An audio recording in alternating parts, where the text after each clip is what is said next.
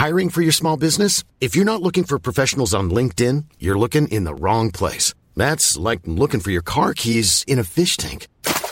LinkedIn helps you hire professionals you can't find anywhere else, even those who aren't actively searching for a new job but might be open to the perfect role. In a given month, over 70% of LinkedIn users don't even visit other leading job sites. So start looking in the right place. With LinkedIn, you can hire professionals like a professional. Post your free job on linkedin.com/people today.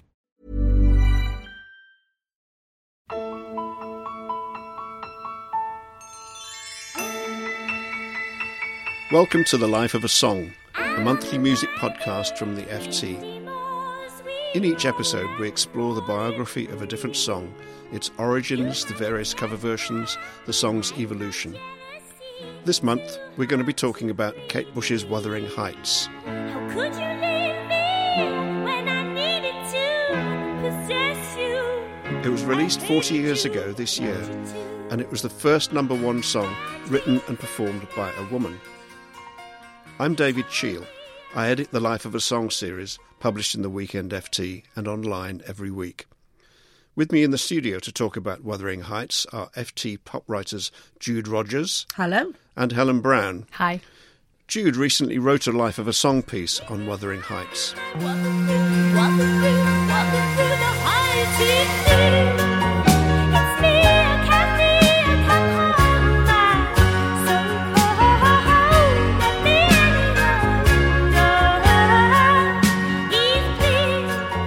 it's me, I can't be. So Jude, where did the song come from musically? So Kate Bush was a quite unusual character in many ways at the time. She seemed to just emerge from nowhere. You know, she's this sprite that's with this crazy voice that just appeared. You know, that's how she was characterised in many respects. I've argued in the piece that the song did have very clear influences from pop culture before that. Bush talked about how influenced she was by David Bowie, who wrote similarly wild, strange songs, you know, while he dressed in a very unusual style, uses androgyny or whatever. I've also mentioned in the piece songs from the psychedelic folk era. It always strikes me that you hear a song like White Rabbit by Jefferson Airplane, and that's a song about Lewis Carroll. It's about strange mystical literature, but that was sort of pigeonholed as psychedelic music, not as mainstream. But this suddenly comes along and it's very strange. I think it's strange because of who Kate Bush was, because of her voice, because of her boldness, and that comes from her background, which is a very comfortable background. She was the daughter of a suburban doctor and his nurse wife. They lived in a nice farm just on the edges of London in Welling in Kent. But it was wilder than that, wasn't it? It was wilder. He was a suburban doctor, but he took surgery in a floral smock. He was. They were full of the pre-Raphaelite stuff, and absolutely. So they lived just off a kind of suburban street, but just off in many other respects as well. Yeah, they had a very interesting, childhood, the Bush children. Bush was the youngest child. She had a brother 14 years older than her. She had a brother 6 years older than her. And there's a great biography of her by Graham Thompson called Under the Ivy, which details this very strange bohemian life they have together where...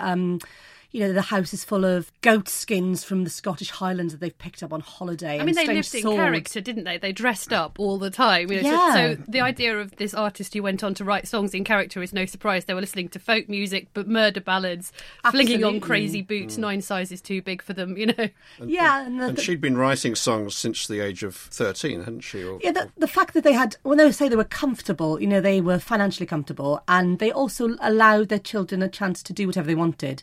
She loved playing piano, and so she'd just be playing piano for 6 or 7 hours and wouldn't be disturbed. She had time to develop her own style. And, you hear Wuthering Heights, it is a style that feels very much not dictated by normal rules, really. And the fact that piano was her escape, wasn't it? I mean, also in the Graham Thompson biography, he talks about how, she was made to play the violin, and it was very much go and practice your violin, Kate. But the piano was the place where she set herself free. That was her rebellion, her escape. And you mentioned that she seemed to appear from nowhere. And my memory of Wuthering Heights is it's similar to, there are a couple of other songs that came out in the 70s that, the sort of those I was there moments. Then Wuthering Heights was one.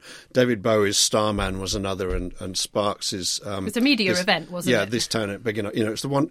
Were you talking about it at school or Yeah. at work afterwards, the day after? But she kind of didn't spring from nowhere, did she? Because she was nurtured quite carefully by her record company and David Gilmour played a part in this, didn't he? He did, yeah. So her oldest brother went to Cambridge University and he was friends with somebody who knew David Gilmour. And kind of shortened version of it, David Gilmour eventually got some of her songs. They weren't she started writing very young. They weren't quite ready, but he, at this time, obviously it was in Pink Floyd, Dark Side of the Moon had just come out. And he decided he was to have some pet projects to develop in the studio. And Kate Bush was one of them. This was 1973, 74, I think. So she was, 15, 16. And some tapes were made and sent out and they didn't do anything. But eventually he funded a session in Air Studios in North London, the famous studios. And, she had... And she had strings and the best, the acoustics there were wonderful. So she had the environment. So she recorded the song at the age of, 18, 19, when she wrote Wuthering Heights? It was one of the last things she wrote before the first album came out. So she already had lots of other material. So this was the summer of 1977 and it came out in January 1978. And Helen, can you imagine today a record company sort of nurturing a talent like that for that amount of time? They seem to know. I mean, they knew they had something special. People kept saying, we have something special here. I think there's the idea that back in time that happened. I don't think it did happen to everyone back in time. I think she was a special case. She was always, also her youth meant that, she was nurtured in a different way. She wasn't put in with, different songwriters to slightly change her or modify her. And she was very... There's a quote from the time that she said, "I'm the shyest megalomaniac you'll ever meet." And she was very determined. She argued for Wuthering Heights to be the first single. She didn't like the cover art and they changed the cover art. Yep. And this idea of an 18-year-old woman doing this is... pushing for... brilliant. She pushed for control, and there's this sort of ridiculous story about how she got Wuthering Heights to be the lead single by bursting into tears, which is such a patronising thing. She's always denied that. Yes. And maybe this is a good time to listen to the song that the EMI wanted to be the first single from the album, which was James and the Cold Gun. You left us to fight, but it just seemed right to take away the light. Then the genie from the casino, she stood there waiting for big brass bell. The boys from your gang and Uncle Whiskey Bag, till they get out behind and wish they were dead. They're only lonely for the life that they led with their old band. It's a good song, but it's nothing like as striking as Wuthering Heights. It's a much more conventional rocker, isn't it? Yeah. It feels quite glam. Yeah. Glam rock. It feels Yes, that rumty-tumty sort of beat. It's Yeah. quite male. It's got the stomp, hasn't it? Yeah. And she was all about the undulations and the femininity. Yeah. So she fought for Wuthering Heights to be the lead single, and she won that fight, and it was released, actually, I think they delayed it because Mull of Kintyre was at number one for a few weeks, wasn't it? They said it was the only time that a record label had ever sort of asked people not to play it on the radio. They'd put out releases saying, actually, can you hold off? Yeah. So what do you think, what is it about her that was so unusual in terms of, people listening to the radio or seeing her TV? What was it about her? Initially, it was that voice, wasn't it? And it wasn't her natural singing voice. I mean, I think that's why it sounds as extraordinary as it does. And people sort of talk about hearing her in the school choir and describing her as a foghorn. There was nothing special.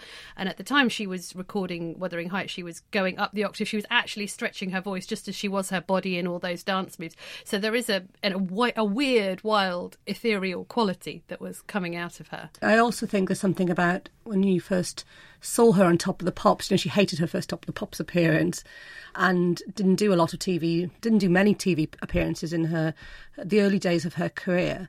But, she was not what people expected. Young women who were supposed to be confessional singer-songwriters, really. And here was somebody, singing these deeply poetic, mystical lyrics, based on a Victorian novel that...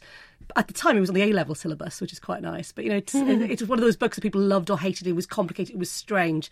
People didn't expect that of her. And I think because she was a woman, it just stood out. She was beautiful as well. And she was in command of that sexuality. I mean, that's why she didn't like those publicity photos in the era of her in the pink leotard. It was a sexuality that she was very much in control of. Yeah, the fact that she was beautiful and she wasn't silent. She was very loud and very... uncontrollable. People couldn't control her, really. That's what she expressed.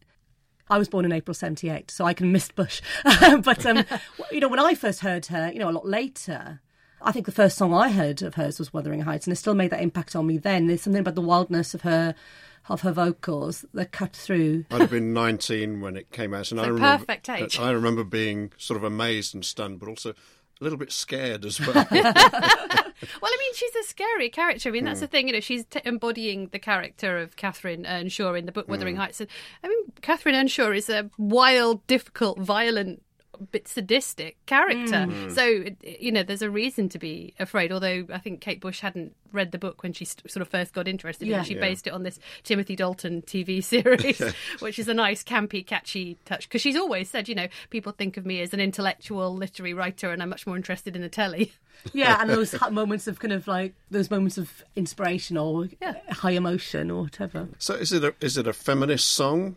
I don't know if it is a feminist song. I think her coming along when she did, it's interesting to think of it in hindsight as a moment where a woman was being accepted by the mainstream and people buying her records in, huge amounts when she was doing something that was so unusual. I think we can characterise it as a feminist moment in that respect. She's somebody who didn't wear her politics on her sleeve, and the only political statements I know she's made is, a couple of years ago when she talked about liking Theresa May. It's very easy to kind of name check these moments as feminist moments when I don't know if the intention behind them was that in some respects, but she did want to give voice to this female character who was unconventional. One of my favourite stories about the song is how she was known as Kathy as a young person, as a child, and became Kate when she was older. She decided she was going to be Kate. Kind of her relaunch, Her relaunch, yeah. And so obviously she was kind of burrowing down into that kind of childhood wildness as well, which comes through that first record. And it's that, I mean, that's what Wuthering Heights is about, isn't it? That Cathy and Heathcliff's love is the love of the rocks beneath. She describes Catherine Earnshaw's love of Edgar Linton, who she marries in the book, is the trees and the foliage that will age with time, but my love for Heathcliff is the rocks beneath. And that's exactly what Kate Bush is mining straight down into. It's her identity, the depths of that, and her English and Irish roots she's channeling straight down into. Absolutely. She also has the same birthday as Emily Bronte. Yes, she does, which is amazing. It's just all these nice connections. Perfect little coincidence. I have read in the past critics writing about how, she wrote about things that young girls didn't really think of. I'm sorry, when I was 18, I was exactly the right age for Wuthering Heights. I would be wild and shouting and kind of emotional. It's not. It wasn't, an 18-year-old doing something that 18-year-olds girls don't do. It was just out there and purely unfettered. It wasn't whispered about in bedrooms. She was shrieking it on the moors, which is fantastic. Yeah. So we always talk in these podcasts about the life of the song that's gone on afterwards, and we'll talk in a bit about the curious afterlife that Wuthering Heights has had in terms of the sort of videos and reenactments and such like. But in terms of cover versions, not many people have actually tackled it, have they? And it seems fairly clear why, because it's so intrinsically identified with Kate Bush, and actually very hard to recreate that voice. I think because we know Kate Bush's style and that particular song so well from pastiches and parodies, because it's very easy to take the mickey out of it. This crazy woman and her strange song and her strange voice. And people probably know it better from seeing Steve Coogan singing it in his Alan Partridge incarnation. Very, very entertaining. And Kate Bush really liked that as well. She can sing. She's got a great sense of humour. Yeah, absolutely. This is the woman who had a Prince on one of her songs and then decided to put Lenny Henry on it as well. She's kind of done somebody who doesn't fit, rules and pretentious rules, I guess. Pat Benatar did a version of it a couple of years later, a much beefier, rockier version. Maybe we should have a listen to that now. Possess you. I hated you, I loved you too. Bad dreams in the night. They told me I was going to lose the fight. Leave behind my wuthering heights. It's me, I'm Kathy, I've come home now. So cold, let me in your window. Heathcliff, it's me, I'm Kathy, I've come home now. So cold. So Helen, what's your view of that? It's a little bit more conventional, isn't it? It's all right. I mean, you know, I think Pat Benatar got a Grammy award for the vocals on that same album a couple of years after the original came out. Not that song, but the same album. But it's just a bit that she's not done anything very interesting with it, has she? I think she's taken the flight out of it. It's all earthbound and it's guitar-y rather than piano-led, isn't it? It's guitar stomp. There's none of that magical piano. There's no rise and fall in green there.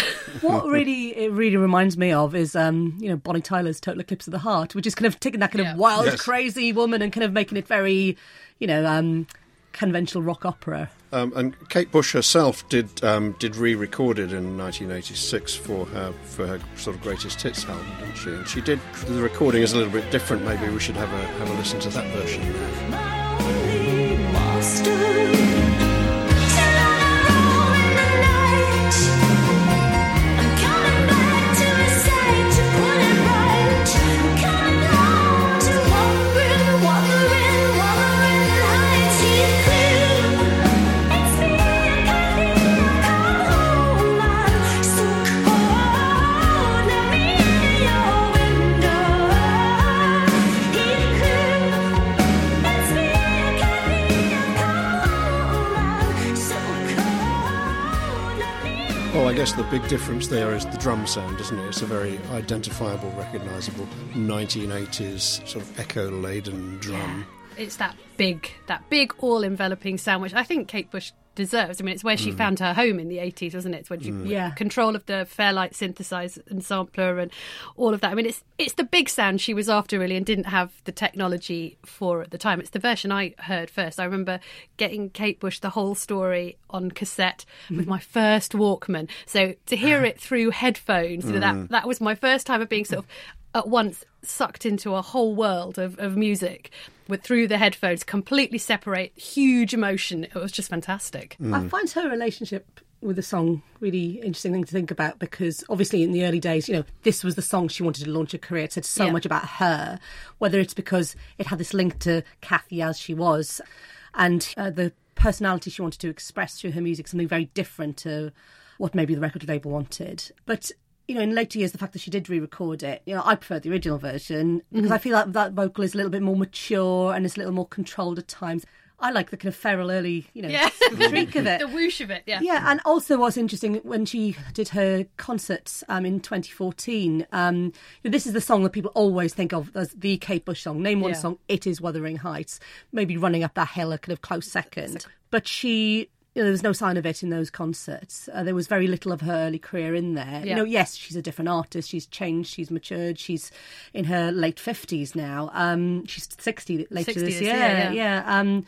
I remember with the reviews of it, a few people saying, "Oh, she didn't do Wuthering Heights." And I thought that production of those concerts, and I went along.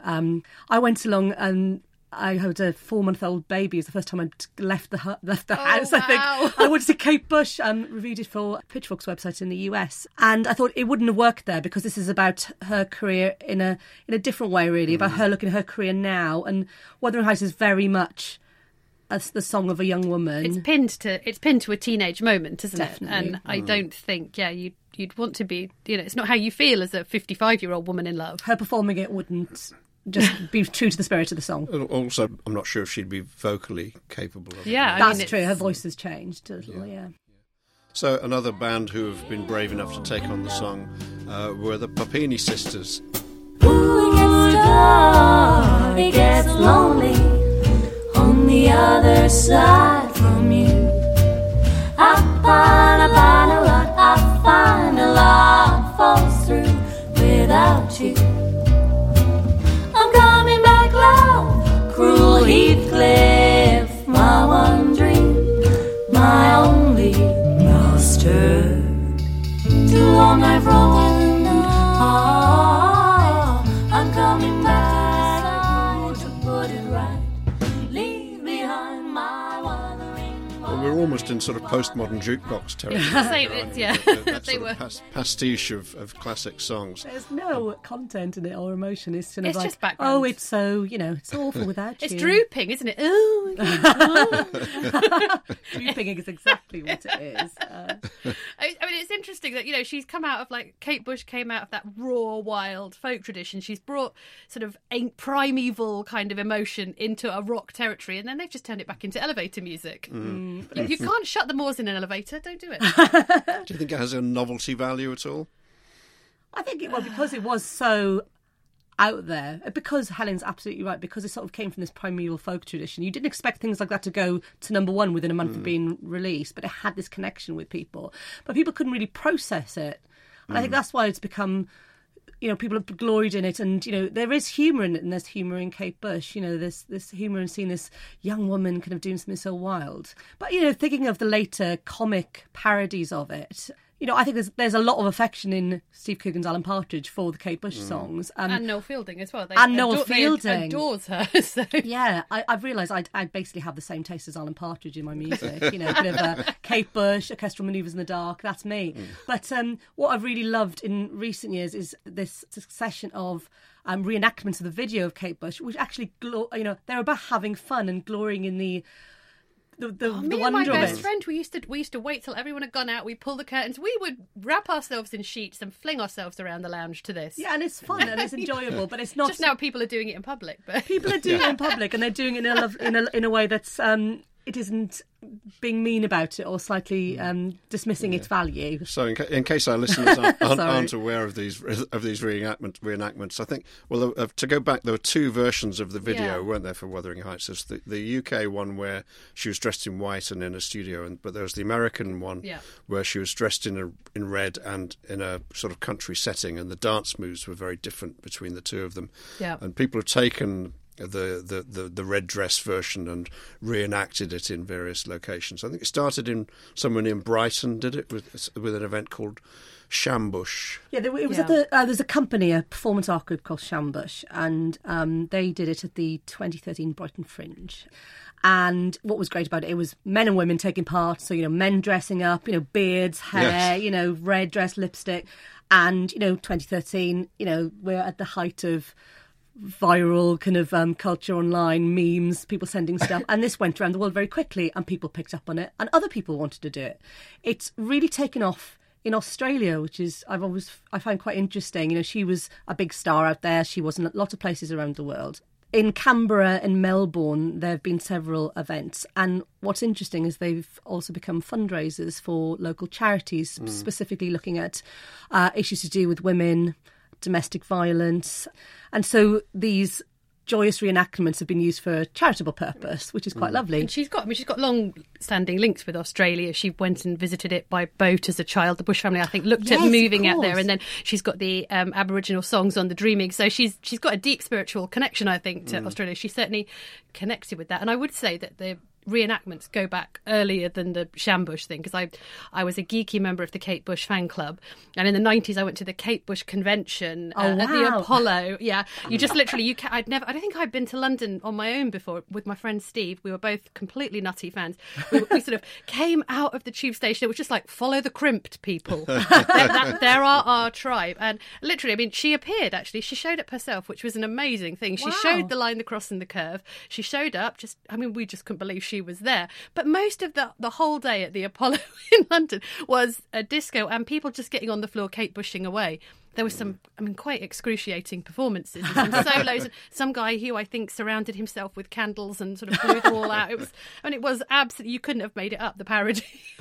But she's always had that. She's always provoked that response in people. Yeah. It's a kind of karaoke, isn't it? But because Wuthering Heights is almost unsingable to mere mortals, my neighbours will tell you that. It's a way of with a pop star, you always want to imagine that's me up there. So if you can't sing it, then you can dance it instead. I think the difference with Kate Bush is that maybe with Bowie or something, you wanted to be Bowie. If you're, I've got a friend who does a hilarious Mick Jagger impression. He wants to be Jagger. With Kate Bush, I think what's interesting is you don't want to be Kate Bush so much as you want to be Kathy or the heroine of Babushka. She takes you, and she always said she wanted to put listeners up against that wall to intrude. So I don't think you actually want to be Kate Bush so much as you want to be the character she's singing at the time, and that's part of the song's power.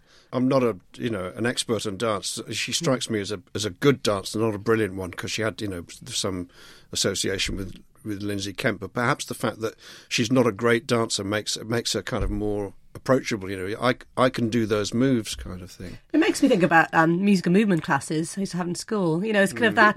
It's not. It's Amdrammy, isn't it? It's very Amdrammy, and it's also, you think of the late 70s. This is the time of disco and punk, basically. So you have disco dancing, and you have punk, you know, shambling about, basically. And she comes in the middle and she's like doing something that's so different to both those styles. That's very, in some ways, very individualistic. You know, it's sort of responding to the lyrics particularly. It's very childlike again. You know, it's kind of reminds me of, you know, watching my son just dance around to a record and she has no form or no shape. But, you know, the fact that she'd studied mime and she was trying to pull out against something primeval and weird and strange. Yeah. You know, it did, people responded to it. I love the fact that lots of punks actually really liked Kate Bush because she was so different. John Lydon was a huge fan. Massive He's fan. a huge fan, isn't he? Yeah, he wrote her a song, didn't he? Did he? Yeah, it's something called it's something about Like a Bird, and I didn't think he got a response, and she might have thought, he was worried that she thought the bird in the hand or something, and he was worried that she might have thought it was about her, but it was actually about the import of South American parrots. I think. Amazing. Good. Well, thank you. Thank you, Helen, and thank you, Jude. I think that's about time to wrap up. Thanks to my guests, Jude Rogers and Helen Brown.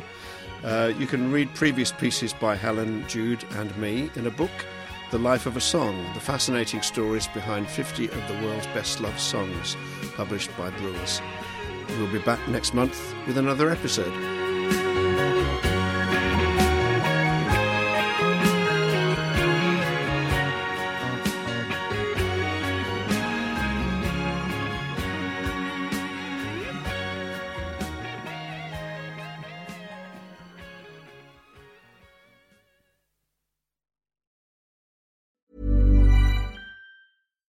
When you need mealtime inspiration, it's worth shopping Kroger, where you'll find over 30,000 mouth-watering choices that excite your inner foodie. And no matter what tasty choice you make, you'll enjoy our everyday low prices, plus extra ways to save, like digital coupons worth over $600 each week. You can also save up to $1 off per gallon at the pump with fuel points. More savings and more inspiring flavors make shopping Kroger worth it every time. Kroger, fresh for everyone. Fuel restrictions apply.